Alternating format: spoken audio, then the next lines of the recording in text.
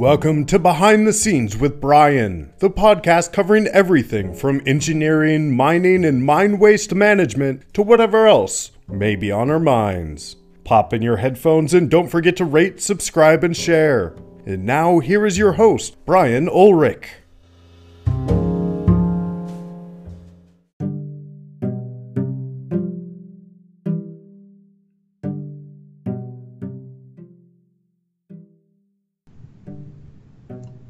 Hey everyone, it's Brian. This is Behind the Scenes with Brian, and I am on this episode with my son Timothy, who lives in Beijing, China. Good morning. Hello. Good morning, Tim. How are you Good today? morning to everyone. Good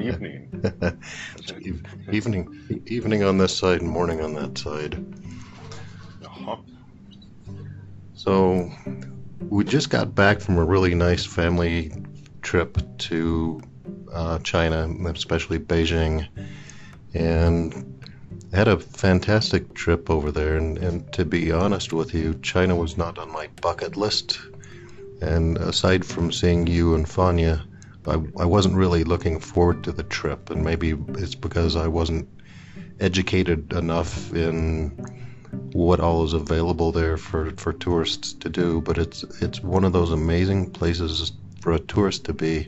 And I'd put it up there with Washington, D.C., you know, with all the Smithsonians that you can do.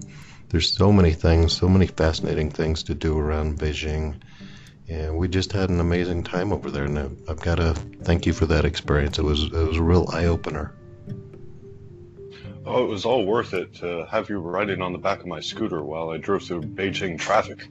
Yeah, the wrong way down crosswalks and sidewalks, and going the wrong way on streets.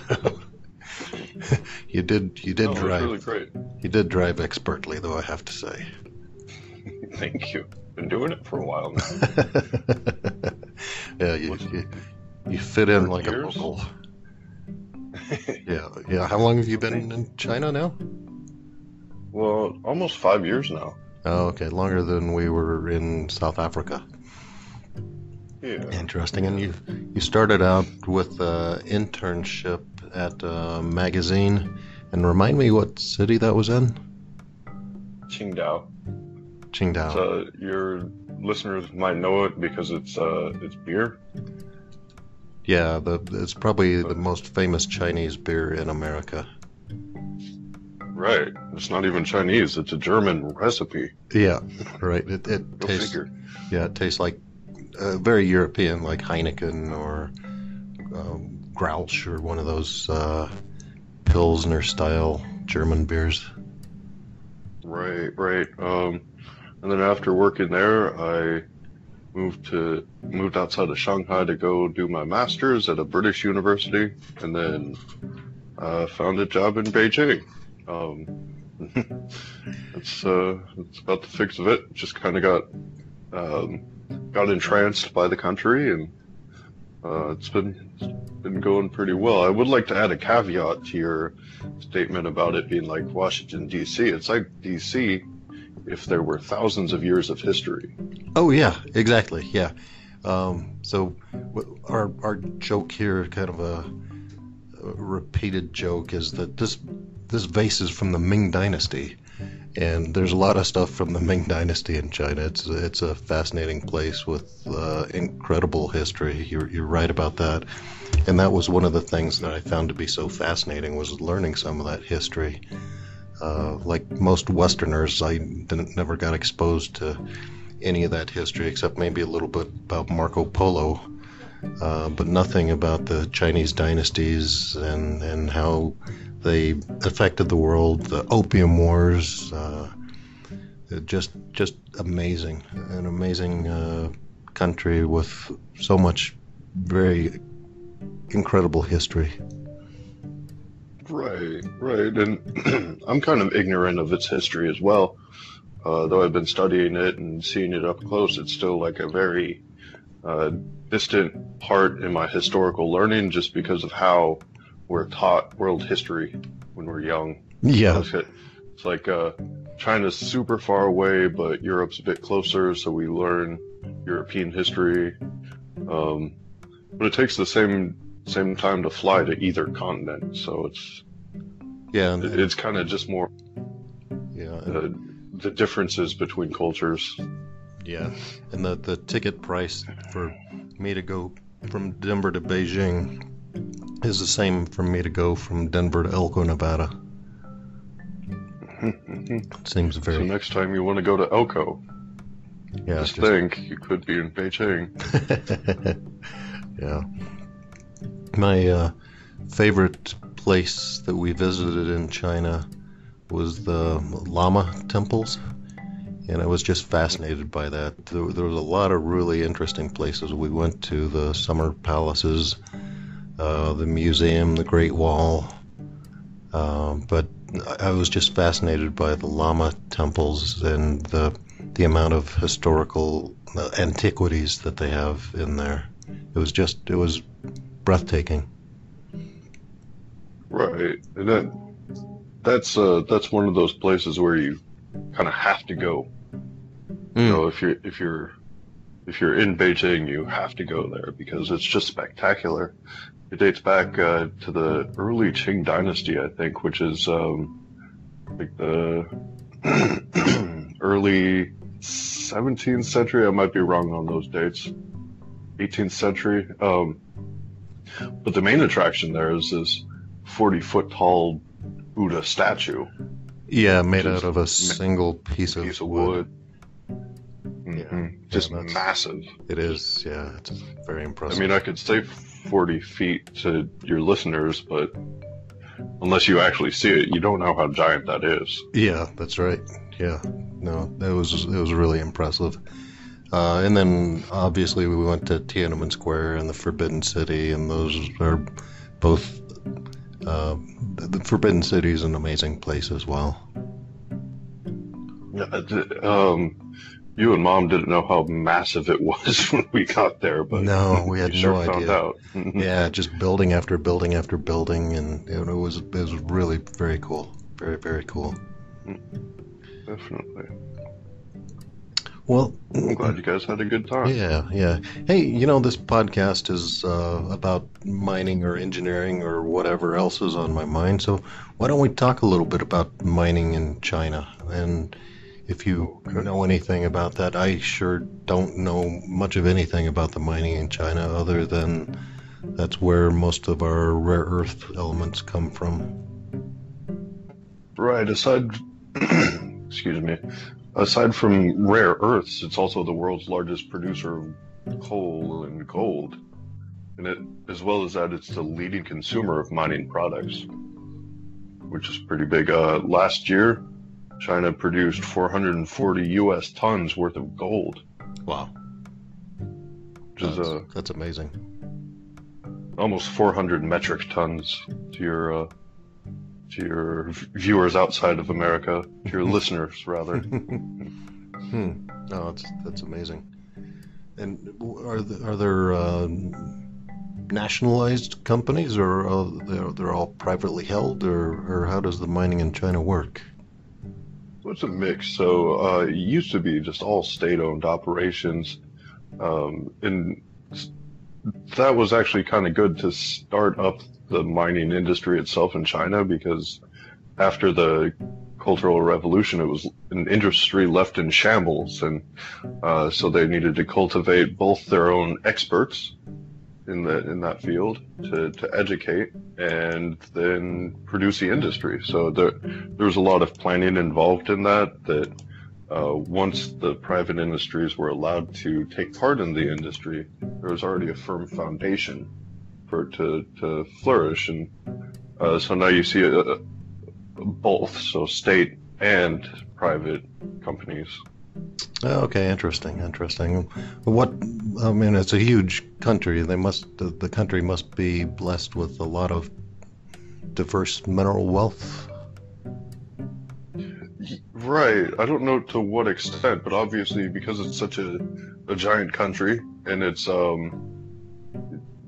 there's a lot of geographical I wouldn't know how to put it into mining terms, but geographical variety. Yeah. So lots of different types of formations and everything that lends itself to having those certain types of minerals, like gold, rare earths. Uh, the world's largest platinum mine is also in China. I had no So idea. there's a lot of variety when it Yeah. comes to that. Yeah, I had no idea.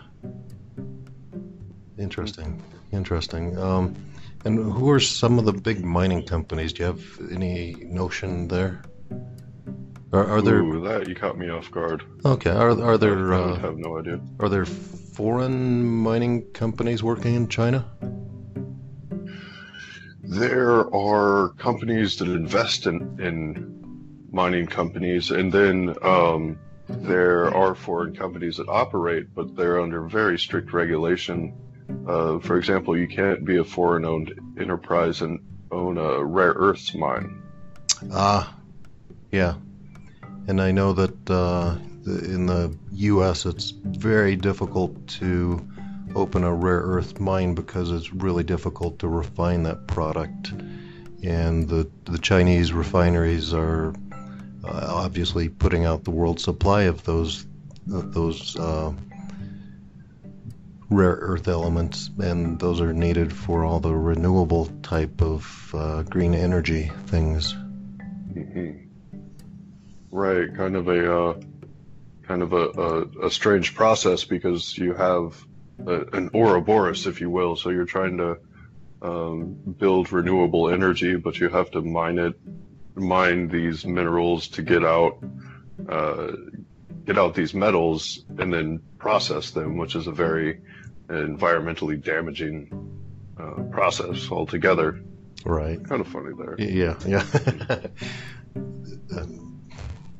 Yeah, I suppose it's kind of an oxymoron, isn't it? Yeah, right. I mean, same with like battery production, right? So nickel mining, you have to get the nickel out, and Right. I don't know if it's the same way, if it's the processing of it that's environmentally damaging or the extraction process. Yeah, not nearly as environmentally damaging as the rare earths, though. No, I bet not. Right, but all of those things are building our future. Yeah. So, Tim, what is your? I know you've kind of fallen in love with China. What is your favorite thing about China? I love how just I could wake up one morning on a day off and just go and have an adventure. Just drive in any direction basically and end up having a different adventure, and just having that ability. It's probably not the same as in Colorado because I could go out to the mountains and whatnot, but I'm also in this foreign country right now that's still somewhat foreign to me in a lot of ways. Like even though I've learned a lot of Chinese, it's still not up to par. So that creates a distance between me and people that I meet. But that only leads to further adventures because how do I talk to this person? If I want to go into this random restaurant and order something, can I talk to them? So I mean, it's all fun stuff. Yeah, and speaking of adventures, we talked about going to see some of the sites, but we did a lot of walking too while we were out there with you. Lots of stairs everywhere, and we walked for miles and miles every day. It was a real experience in so many ways. Yeah, it is, and I don't often go up to those sites just because you live in a city and you never go see the tourist sites. That's kind of the unsaid rule. Yeah. But I mean, so like 2 kilometers south of me, there's these hutongs, which are just like these old neighborhoods in Beijing. It's really fun, even if you're living here for quite some time, to just go down there and zip around and just see random stuff. Just find a place or go somewhere new. It does sound like a great place to adventure. That's for sure. Yeah. And what's your favorite place so far in China?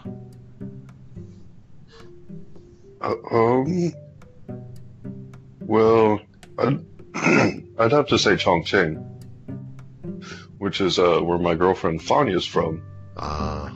It's technically the world's largest city, but it's the largest city in China. And the largest city in the world thing is kind of a technicality. Nobody really classifies it as that because in order for this city to break off from Sichuan, it had to be called a municipality. So the whole chunk that's taken out of Sichuan is a municipality, but it's just a wonderful place, and it's very cyberpunk, I'd say. It's, all these neon buildings and everything, and then you have like these dilapidated ancient housing right next to it. And it's a very hilly city too, like lots of hills, lots of ups and downs. And so that only adds to it. So, it's known for having this subway station in a building. So it's just a freestanding building, but while they were building the subway, they were like, we're gonna have to put this subway through this building. Oh.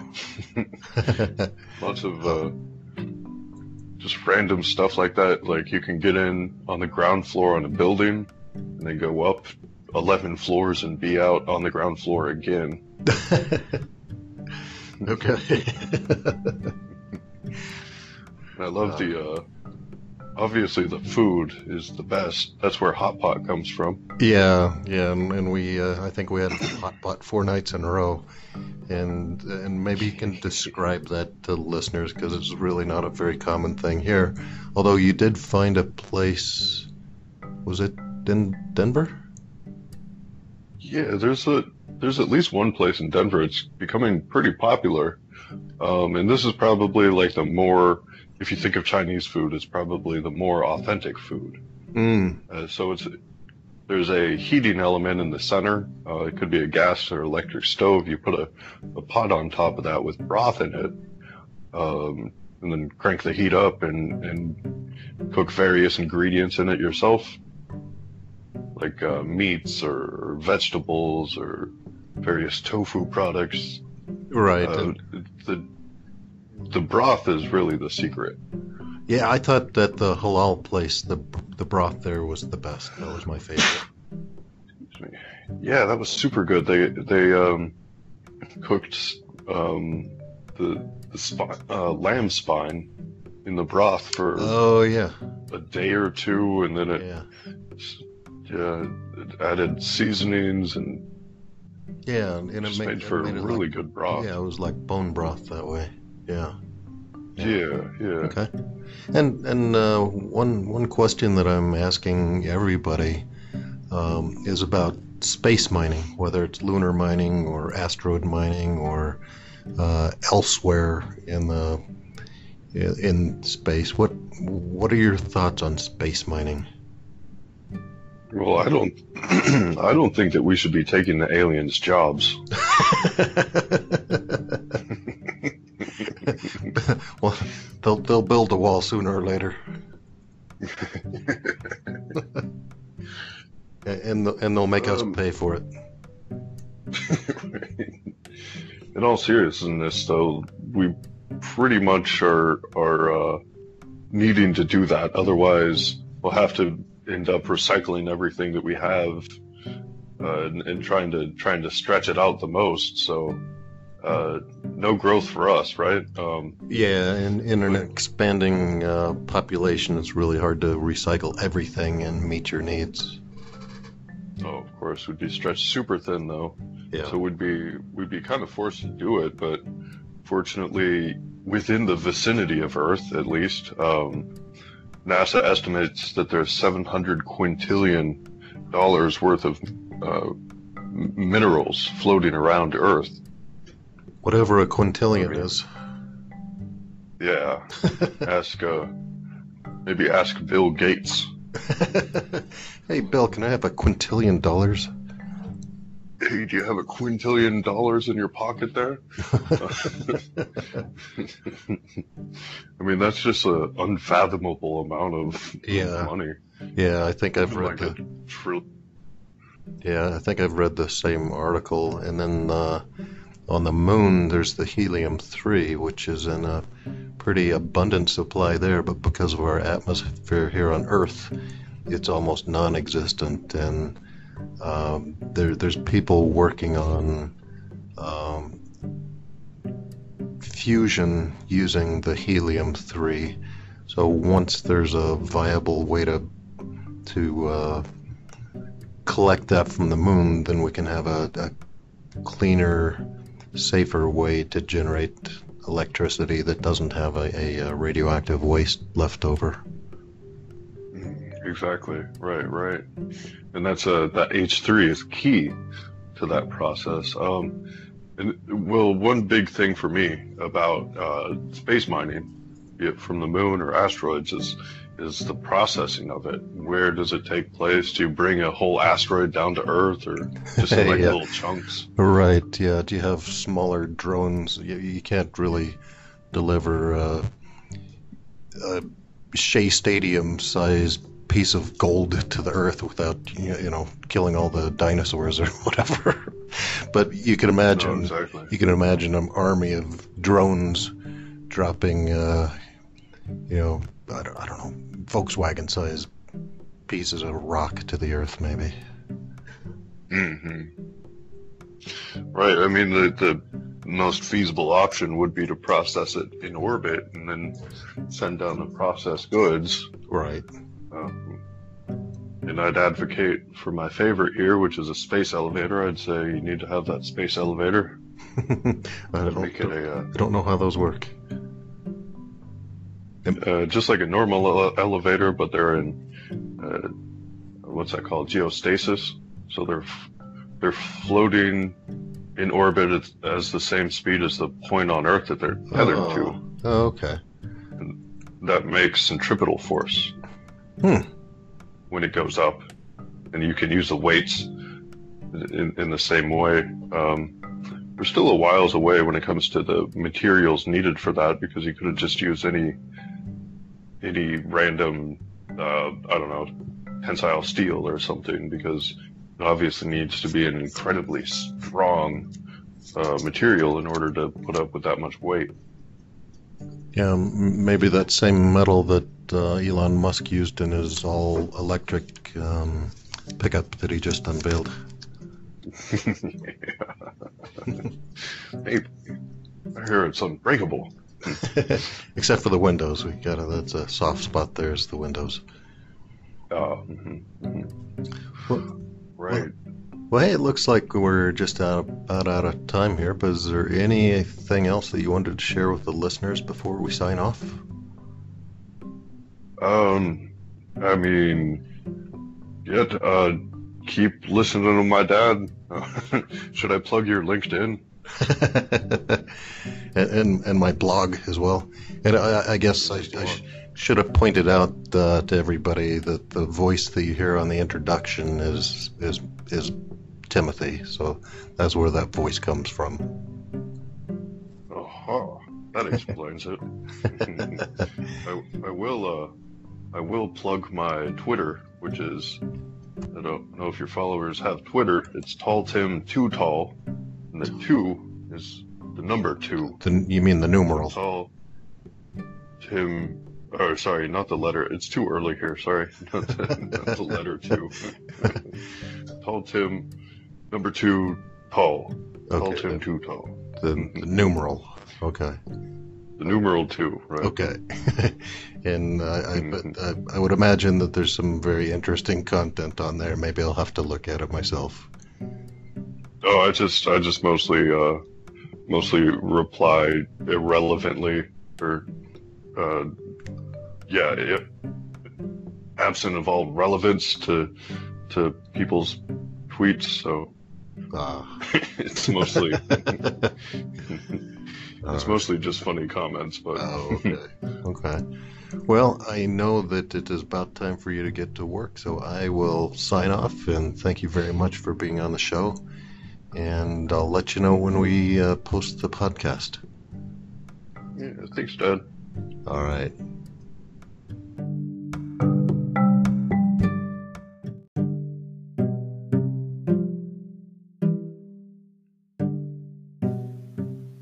Well, that's it.